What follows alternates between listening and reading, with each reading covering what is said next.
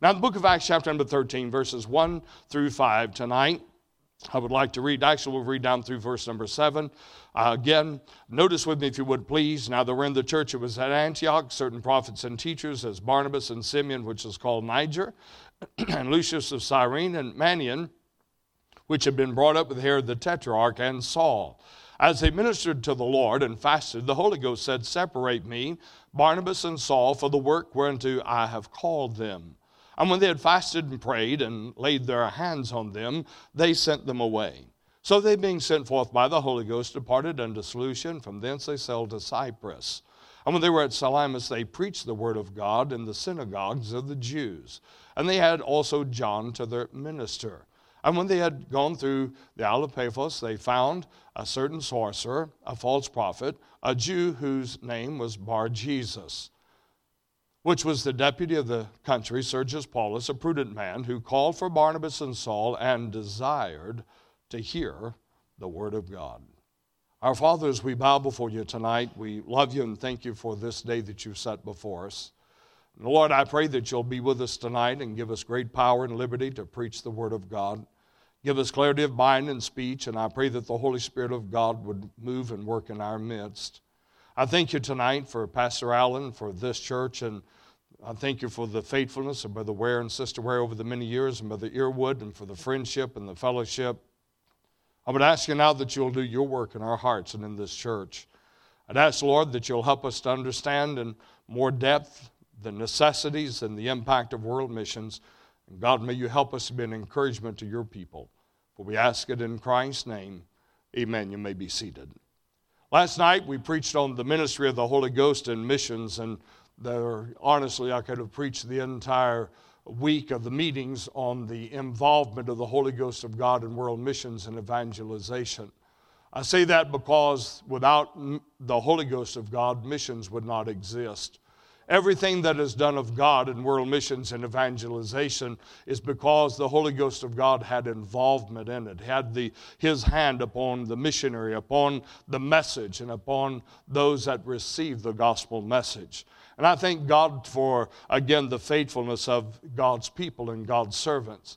And I said last night, and I said again, and then I will get into my text, I really sincerely believe that we have in our generation missionaries of great character, integrity, and I believe that if the Lord does not call the church out, I don't know when the rapture would take place. We've got to be near the end. For 2,000 years, we've been preaching that the end is nigh, and Paul even said, look up, for your redemption draweth nigh in his generation. And here we are about 1,800, or actually almost 2,000 years later, and we're still preaching of the soon return, the imminent return of the Lord Jesus Christ. But as we consider this matter, I believe if the Lord doesn't come in the near future, that there'll be great biographies written on missionaries of our day and era and time. But it's because of the Holy Ghost, and the Holy Ghost, as we consider the matter, has his hand all over world missions and evangelization. But there's another aspect of missions that's mentioned in our text. In fact, it was mentioned on two separate occasions tonight, and I would like to put our emphasis there because it's a very vital part of world missions and evangelization. And while there would be no missions without the Holy Ghost, there would be no effect in world missions and evangelization without our subject in which we will preach on tonight. Notice with me, if you would please, we will notice in verse number 5 that when the missionaries arrived on the mission field, Paul and Barnabas, when they arrived at Salamis, they preached the word of God. Notice, if you would please, the word of God is mentioned and referenced in this text. And then in verse number 7, the Bible says that they desired to hear the word of God in the closing of that verse. And so tonight, by the grace of God, I would like to take just a moment and preach on the ministry of the Bible in world missions and evangelization. Thank God for the Bible that you and I have tonight. Just like the Holy Ghost is mentioned on numerous occasions in the book of Acts, the Bible or the Word of God is also referenced on numerous occasions. Let me just give you some references tonight, and then I'll get into our message. In Acts 4:31, the Bible said they spake the word of God with boldness. In Acts 6:2, 6:2, the Bible said that we should not leave the Word of God. In Acts 6:7, it said the Word of God increased. In Acts 8:14, Samaria received the Word of God. And in Acts 11:1, the Gentiles, the Bible says, received the Word of God. In Acts 12:24, the Word of God grew and multiplied. In Acts 13:5, they preached the Word of God. In Acts 13:7, as we read tonight, they desired to hear the Word of God. In Acts 13 and verse number 46, the Word of God was necessary. In Acts 17:13, they wanted and desired knowledge of the Word of God. In Acts 18:11, they taught the Word of God. And in Acts 19 and verse number 20, the Bible said, mighty grew the Word of God. And may I say to you tonight, there is a ministry of the Bible in world missions and evangelization. Without the Bible, the missionary is really without any tools. It's the greatest tool in the missionary's toolbox. It is the most effective tool. In fact, it is the Holy Ghost of God that takes the Word of God and engages a sinner, as we mentioned and referenced last night as we closed the message. The missions message is found in Acts 13 and verse number 5. For the Bible said that when they were at Salamis, they preached the Word of God. And my friend, that's what a missionary is called to do. And I want to say this tonight, and I hope that you'll understand the spirit in which I am making this statement tonight, because I'm not against humanitarian effort and humanitarian aid. I understand that working on foreign fields and sometimes even on reservations and other areas across our country, sometimes humanitarian efforts and resources are a door opener. They are a catalyst and inroad to get into a certain group or a country or an area to be able to preach the gospel of Christ. For example, in the country of Romania, many years ago, I suppose it's been over 3 decades ago, we found out that the Romanian prisoners did not have socks and they did not have blankets and things. In their bitter cold winters, they didn't have effective heat. And it was extremely harsh on the prisoners.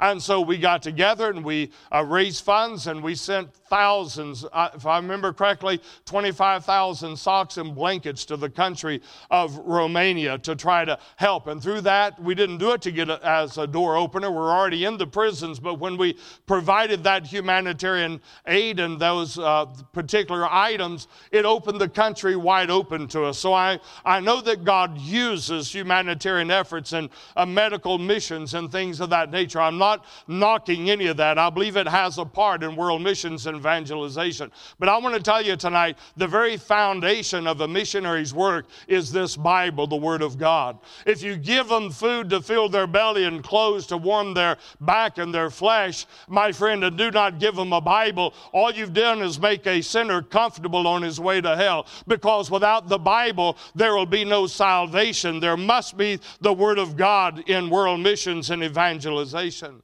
The Bible said that the Scriptures was necessary, as we quoted earlier. In fact, the Bible stirred up the Jews in Acts 17 and verse number 13. For the Bible said, but when the Jews of Thessalonica had knowledge of the Word of God, was preached of Paul at Berea, they came thither also and stirred up the people. The Bible preached in its power and its authority will stir up the people. I remember one time preaching at the Washington State Penitentiary, and at one time it was rated the bloodiest prison in America. There were constantly, every day almost, there was fights that were taking place, and on a regular basis people were being slaughtered and killed and murdered and butchered.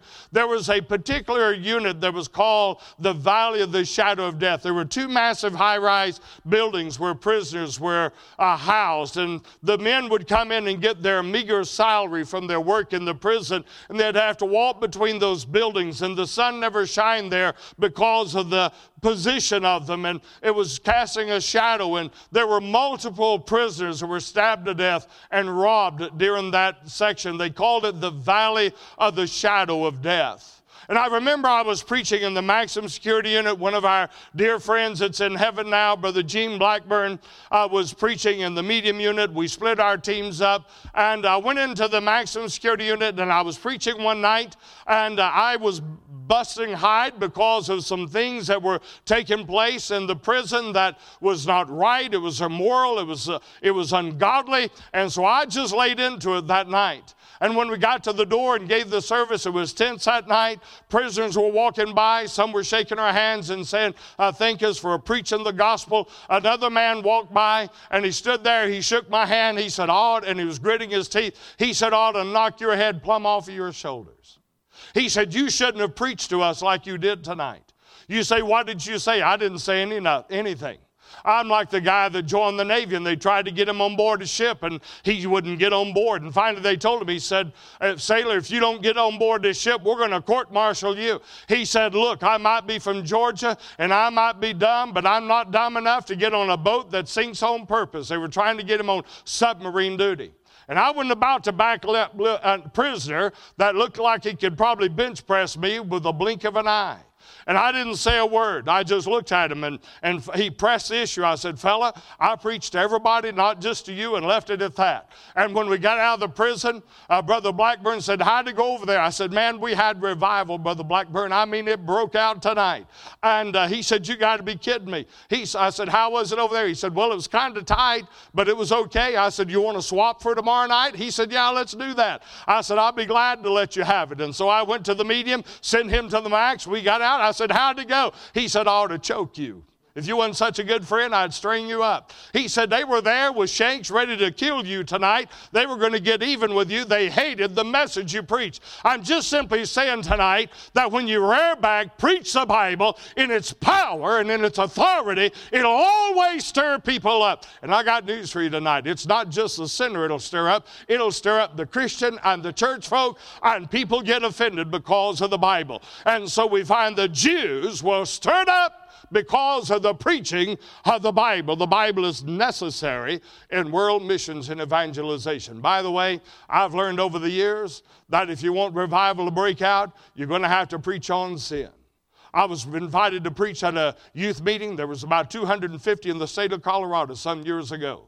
And we showed up, and I don't want to get into it again. I know I've used that a lot tonight, but I don't want to get into it. We showed up, Mrs. Ellis and I showed up in the parking lot, and young people were doing stuff I wouldn't allow. It ought not to happen at any Christian camp. Ought not to happen at all. In fact, they were doing stuff that secular, unsaved people ought not to be doing. And they were hanging all over each other. Dr. Garrison the president at the time of the Rock of Ages, was preaching a meeting about an hour, 45 minutes or an hour down the road. And I told Peggy, I said, I'm going to let them have it tonight. Maybe they'll get mad and kick me out, and we just go spend a week with Brother Garrison in the tent meeting, hear him preach. And I read back that night and preached. I'll be honest with you, I don't know if I preached under the power of the Holy Spirit of God. I was stirred up in my flesh. And I preached on everything. They were hanging over each other, kissing each other, and I'll not go into it. I mean, it was bad. And I read back that night and gave them Bible and laid into them. And during the invitation, the altars were flooded. People were getting saved. Young teenagers was giving their life to the Lord. God moved in. God broke my heart. And I began to weep. A man came up and said to me, an older preacher, been in the ministry 40 or 50 years. He said, that's pathetic. He said, you ought not to be preaching like that. He said, you're a man of God. Get hold of your emotions, man. He said, don't be weeping like that in the public in front of everybody. He said, be strong and rebuke me for my tears. But I couldn't help it. God had broke my heart. And that night, after the service, the man that invited me in, the director, the pastor, he came to me and he said, Brother Ellis, he said, you can't come back anymore. He said, I loved it tonight. He said, but several pastors are here with their youth. He said they got offended at the preaching of the gospel tonight. And he said, finish out the week, but he can't come back. And one pastor's wife, and this is what stirred the devil up. One pastor's, daughter came forward that night, got saved, stood up, gave her testimony, and said, a year ago, I sold my soul to the devil in a satanic worship service. And said, tonight I got gloriously saved by the gospel of Christ, and I want to renounce all of my heathenism and my barbarianism, and I got saved and gave my life to Jesus tonight. And that pastor got offended and stated that I had deceived his daughter and tricked her to believing that she was lost and had never been saved. And he got mad at me, and the other preachers got mad. I'm just simply saying that the Bible will stir up the heart of the sinner and the saint. It is the authority behind world missions and evangelization as far as the missionary's ministry on the field. When I say the authority is the local church. But it's authority as far as his personal ministry and his preaching of the gospel of Christ. I gave out a survey during that meeting. And I asked pointed questions, no signatures or anything else. I just said, would you fill these out? Had to deal with smoking, drugs, illicit relationships, and because I wanted to know. I'd used it at other places, and they confiscated them. The pastors came and looked at them, and they were so bad they wouldn't let me have them. I said, that's all right. God knows, and that's all that matters. And I'm just simply saying, and the preacher looked at me, he wept. He said, Brother Ellis, we've never had a meeting like this before, ever. But God moved in, and I don't remember how many was saved. God moved throughout that meeting. And I'm just simply saying that it started out, I was preaching against the sin, and then God broke my heart, and I could hardly preach the rest of that meeting because my heart was broken. I had to preach through my tears and broken heart over what God was doing. But I'm just simply saying, it wasn't my opinion. I didn't stand and get in the flesh in the sense that I raked them over the coals because of my opinions.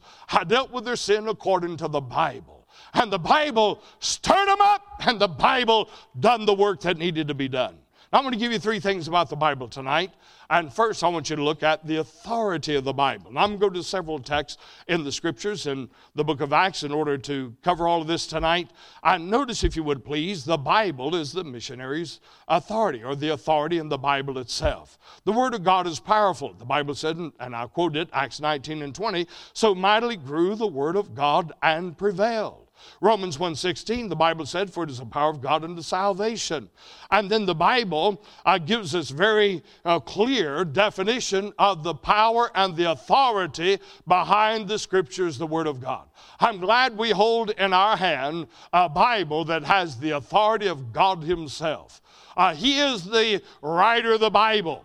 Yes, James and John and Moses and others wrote it. They were the penmen of the Scriptures. But these words, be not deceived, are the words of God Himself. And because of that, there is authority in this book, the Bible. And when the missionary preaches it on the mission field, God uses the Bible to convict and to speak to the heart of the people of God and to the sinner that they would be converted to Christ. I'll tell you the power and the authority in the Scriptures. I remember years ago, Dr. Ed Blue, the founder of the ministry, as a young missionary, gave this testimony.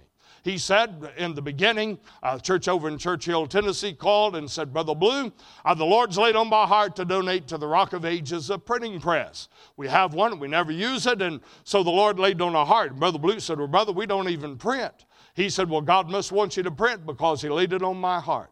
And Brother Blue said, well, I guess if God laid it on your heart for us to get a printing press and give it to us, I guess it must be the will of God for us to print the gospel.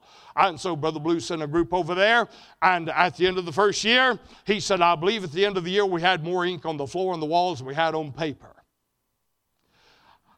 And they had printed successfully 10,000 gospel tracts. Now that's nothing in 1 year. But they had printed 10,000 tracts. And Brother Blue gave the testimony. He said, glory to God, hallelujah.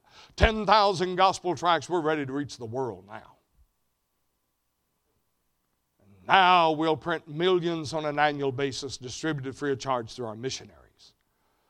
And he gave the illustration of how powerful the gospel is. A prisoner had written into him, as the director of the Rock of Ages ministry addressed it to him, and said to him, said, I just want you to know, I've been on death row for so many years. And said, you had a group of preachers in here preaching a revival. And they're out on the prison yard, and they were passing out gospel tracts and literature. And back in those days, we weren't allowed back into the death row and segregation unit so much. And he said that they were not allowed back in the death row unit. But he said, God knew I needed what they were passing out that day.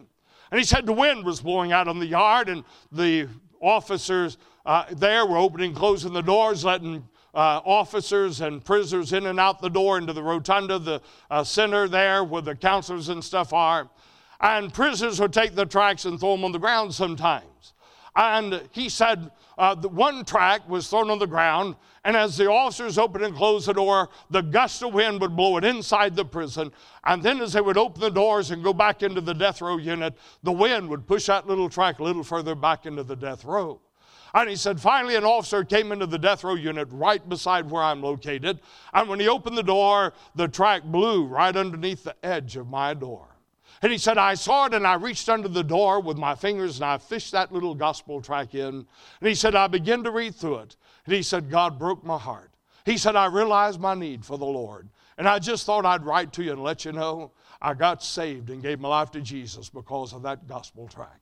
My friend, I'm saying to you tonight, there is power and authority in the written word of God.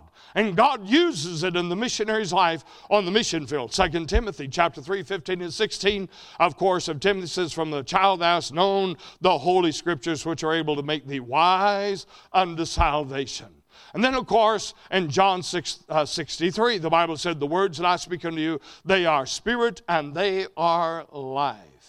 Now, I'm going to give you the scripture reference tonight and not take the time to go into it, but the Bible gives us 4 stern warnings about changing the Bible.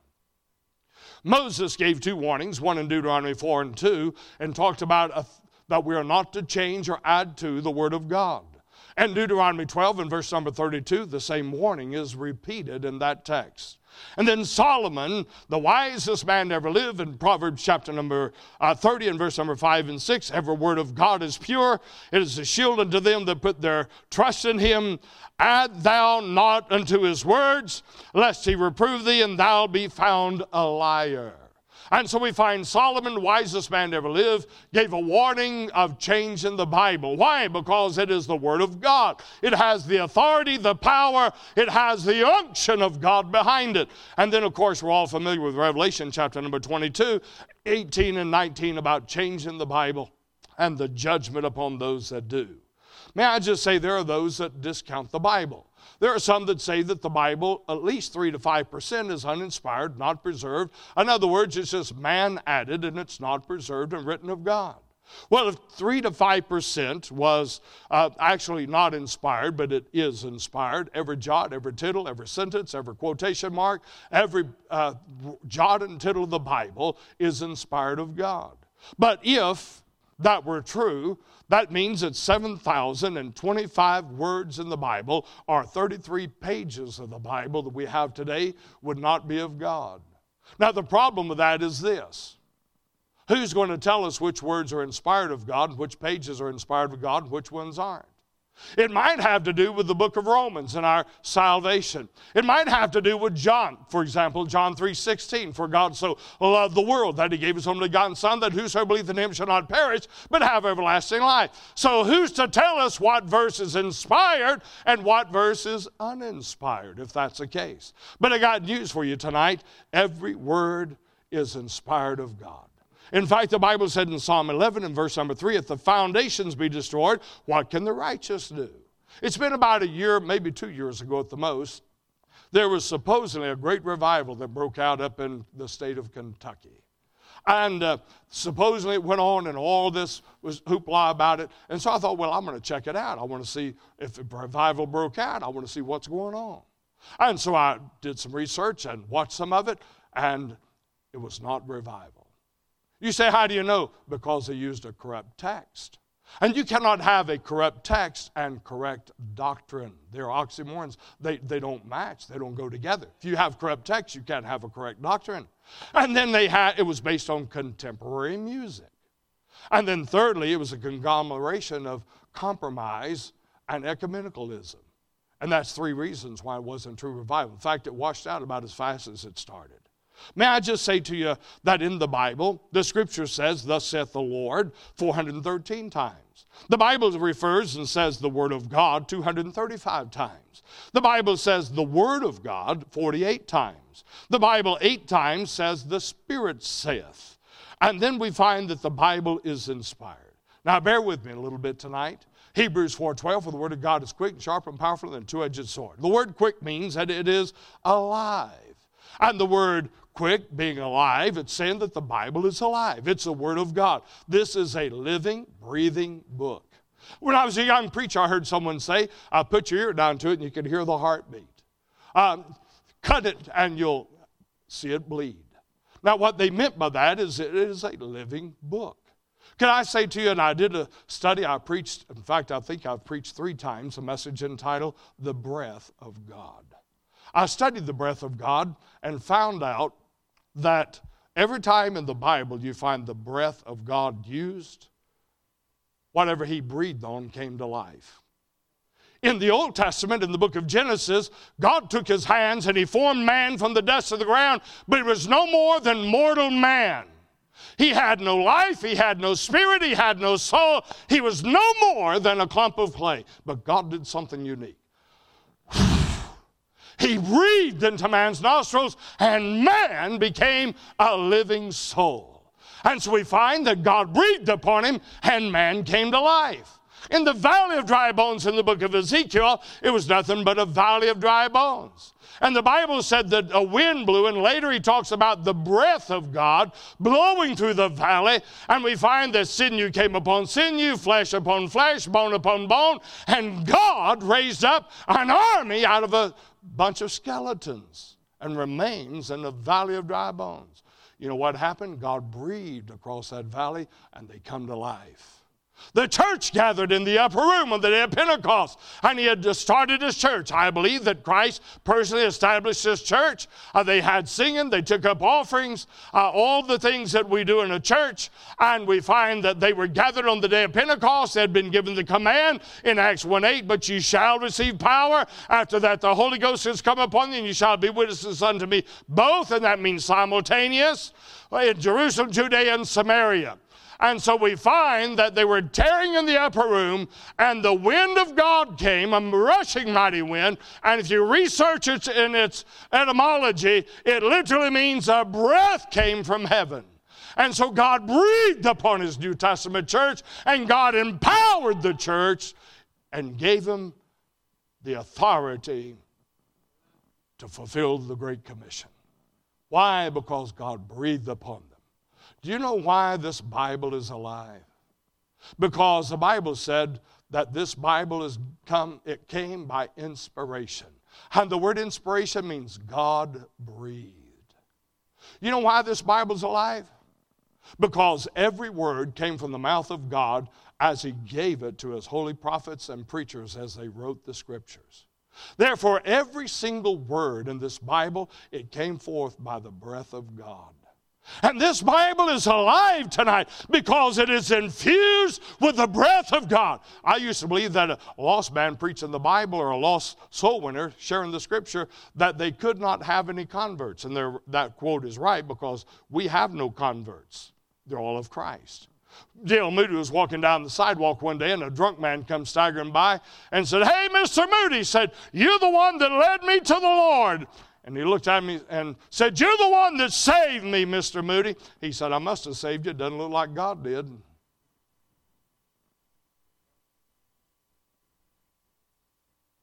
When a man's converted to Christ, in Ephesians, the Bible said, "You who were dead in your trespasses and sin." And he talks about being quickened by the Spirit.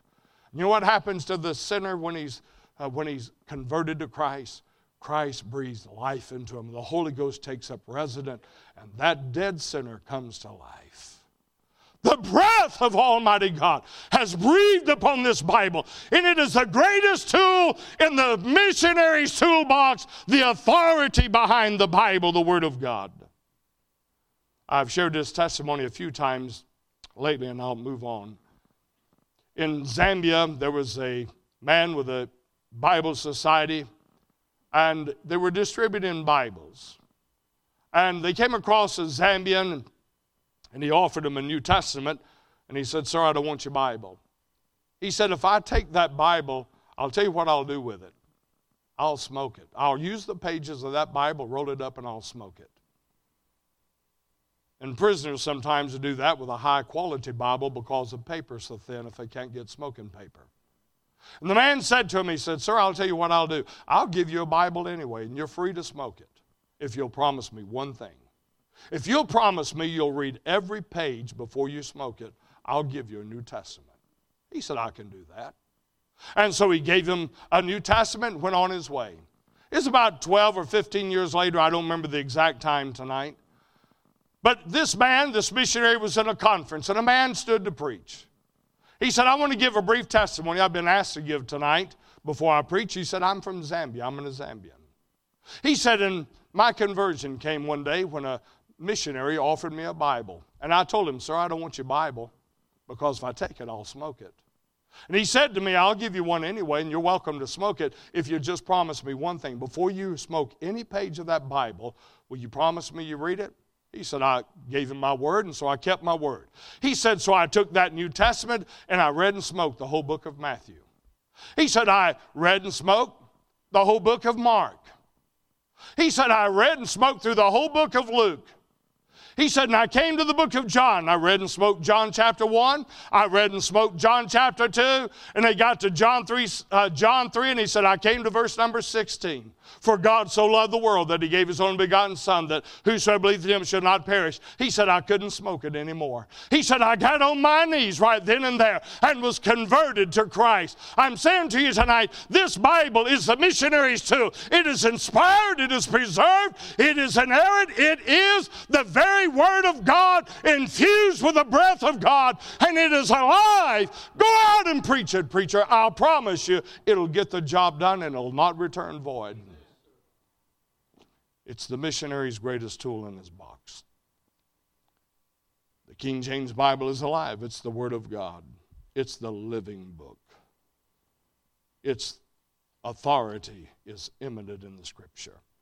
I'll not give you the historical things of the Scriptures tonight, but let me, if I may, just mention that not only does the Bible have authority, but the Bible is applicable to all cultures.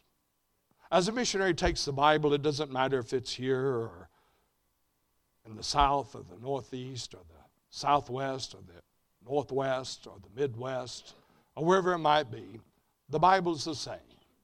The authority in the Bible, it is applicable to all generations. I've preached in various countries. God has, and I say this not to brag tonight, God forbid. I'm the least of those that have traveled across the nations of the world. There are missionaries been in far more countries than I've been. But as I've traveled, God's allowed us to be in 5 of the 6 habitable continents. And I've found that it doesn't matter what continent you're on, what people you're preaching to, you're all the same. Wrecked and ruined by sin. Born in sin. Birthed in sin. Born a sinner. Born in need of the gospel of Christ. And the gospel is the same to all people of all generations. You see, we cannot take the Bible and compromise it. I remember in the state of Wyoming, I preached quite a bit for a missionary friend of ours. His name is Joe Copley, and he started a church on the Arapaho Reservation. He's a great brother, he and Miss Leela. Been friends for quite some time. And I remember him having us, and I preached a few tent meetings and stuff for him. He said, Brother Ellis, it's a sad state of affairs. He said, for example, the Catholic Church down the road, he said they have a statue of Mary, and they've tried to integrate the culture of the Catholicism in with the culture of the Indians and the Native Americans. He said they have a statue of Mary, the Virgin Mary, and the statue is of an Indian squaw. And said she has a papoose, and in the little papoose there is the baby Jesus. And so they had tried to integrate Catholicism and their religion in with the religion of the Indians or the Native Americans. And sometimes in the various fields we've been to, we've seen it happen over and over again, where certain sects of people and religious groups try to integrate religion in with the culture of the people. But my friend, may I say to you tonight, there's one thing I like about my Bible, and that is that the Bible overrides all human culture, regardless of whether it is in America, across the sea, or on any other land or foreign soil. The Bible's culture supersedes human culture. And it's the same everywhere you go. The Bible. The Word of God. The Bible, yes, that's the book for me. I stand upon the Word of God. The Bible. While missionaries may adapt or conform to some cultures, and I understand Hudson Taylor and others had adapted their dress and so forth to the standards of the people. I understand that sometimes you adapt certain cultures. A missionary who goes to a foreign field in a foreign cultures and tries to make them Americans usually fails quickly. Even in the Midwest, it's a whole different world. You go to the West Coast and it's not even the same as what we have here in the South. And I understand adapting to certain cultures. But my friend, this Bible is not to be adapted to a culture. The Bible stands alone, preeminently, in all preeminence. The Bible, it's the Word of God. The Bible is applicable in all cultures. The Bible says in Romans 10:13, for whosoever shall call upon the name of the Lord. And when he said whosoever, that meant red, yellow, black, and white. That meant whether you're Asian or China, whether you are someone from Haiti, or whether you're from Africa or Europe or across North America, whatever land or country come forth, that whosoever, and I believe in a whosoever will salvation. Someone said, I was in a meeting many years ago, probably over 3.5 decades ago in the state of Montana. And the preacher asked me, he said, now, Brother Ellis, are you Calvinist? I said, no, I'm not a Calvinist, not even close. He said, well, how many points are you? I said, brother, I'm 0 points. I'm not a Calvinist. I'm not even single. Somebody says, don't get me on Calvinism tonight. I believe in a whosoever will salvation. If you're here tonight without Christ, or you're listening later on the live stream, or whatever the church has here in the social media, I'm here to say tonight that if you don't know Jesus Christ, regardless of who you are, where you came from, where you're at in your sin in life, if the Holy Ghost of God is dealing with you, you can be saved tonight because of the Bible. It crosses all boundaries and culture. The Bible is applicable. The Bible said the grass withereth and the flower fadeth away, but the word of God shall stand forever. Psalm 119, verse 89, forever, O Lord, thy word is settled in heaven. And then I want to give you the third and closing thing tonight. The Bible is an abundant resource to the missionary. The Bible is rich. You get down discouraged, all you got to do is pick up your Bible. Read a few chapters and pray, and God has a tendency to lift the burden.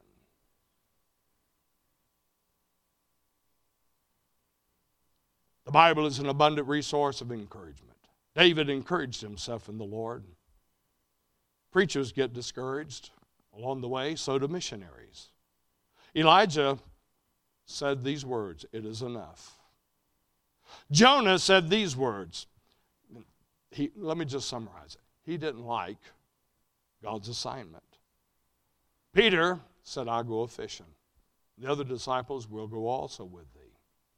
There's times that things don't go the way we think they ought to go.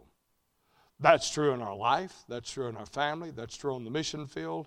It's true in a church. It's true in life. But we can lean upon the Bible for a source of encouragement. I've had times that family has turned their back on me. I've had times when friends have turned their back.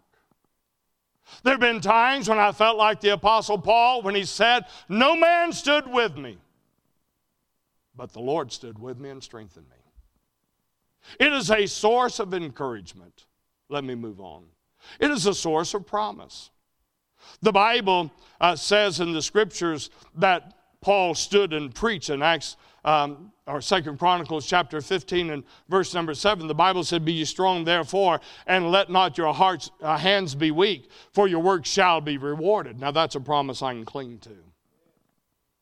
When it all goes wrong, it just don't seem to be going the way it should. When the missionary's not getting his support as fast as he should. When the ministry's not growing and flourishing. And when things are not going the way you hope that they would go. Be strong in the Lord, because your work shall be rewarded. And that's a promise we can cling to. You know what I've determined over the years? There's too many quitting.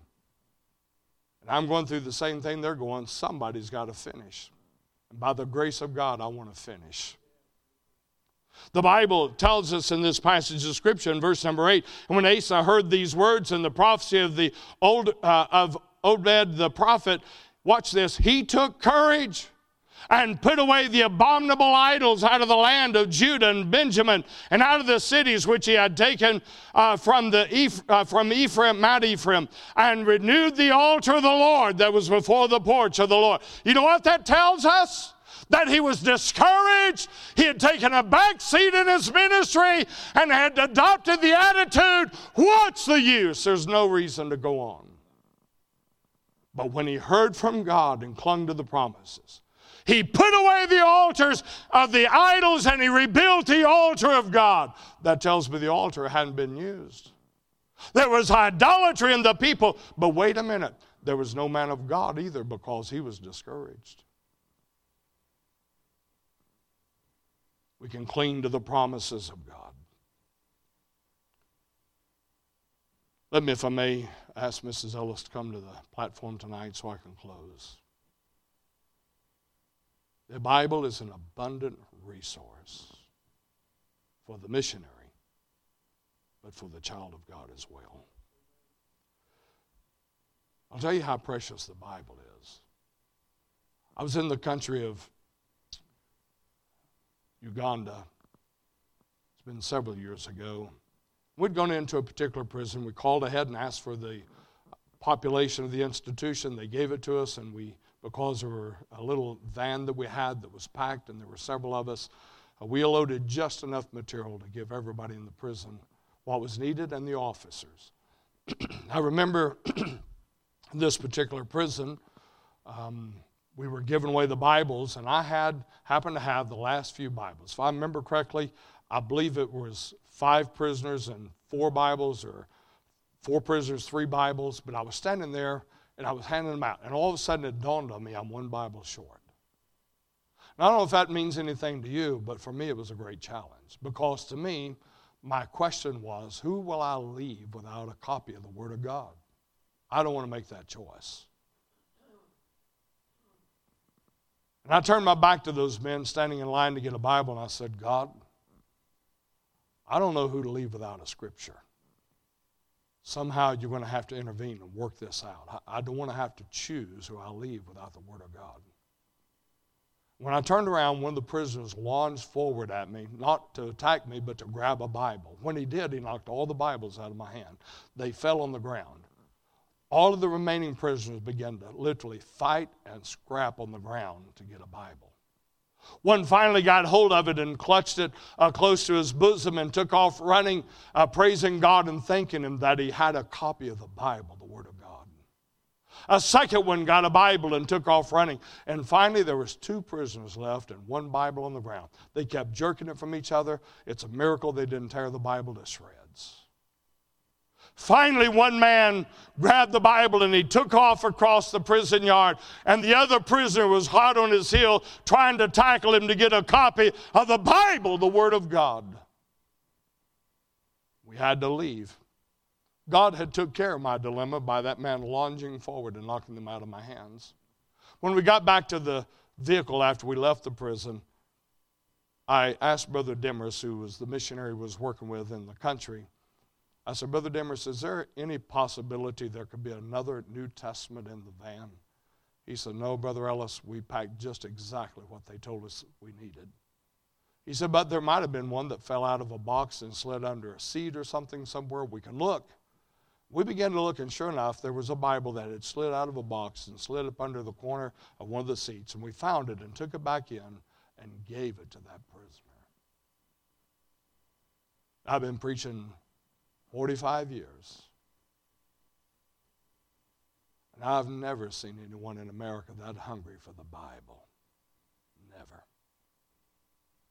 In fact, out of my years of ministry, and today even, we live in a country where it is not unusual, nor is it uncommon, that God's people will go days on end and never pick up a copy of the Bible.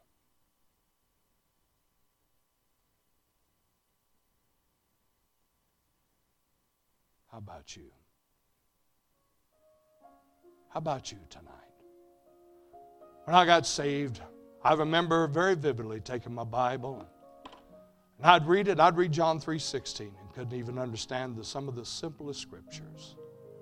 And I'd weep. I'd lay it on the side of my bed and I'd weep and soak my Bible. I've got it in my study now. It has fallen apart. And I can turn to certain pages, Brother Earwood, there's water stains where I soaked my Bible with my tears, begging Almighty God to help me to understand the Scriptures. I remember taking this Bible and putting it to my bosom and laying there looking up into heaven saying, God, I beg you, help me to understand the Bible. How long has it been since you just thank God for your Bible?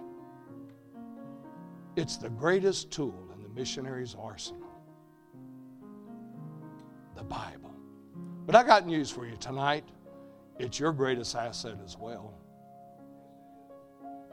Do you love it tonight? Do you heed it? You know what I think? I think it'd do us good tonight if we just brought our Bible to the altar and said, Lord, thank you for my Bible.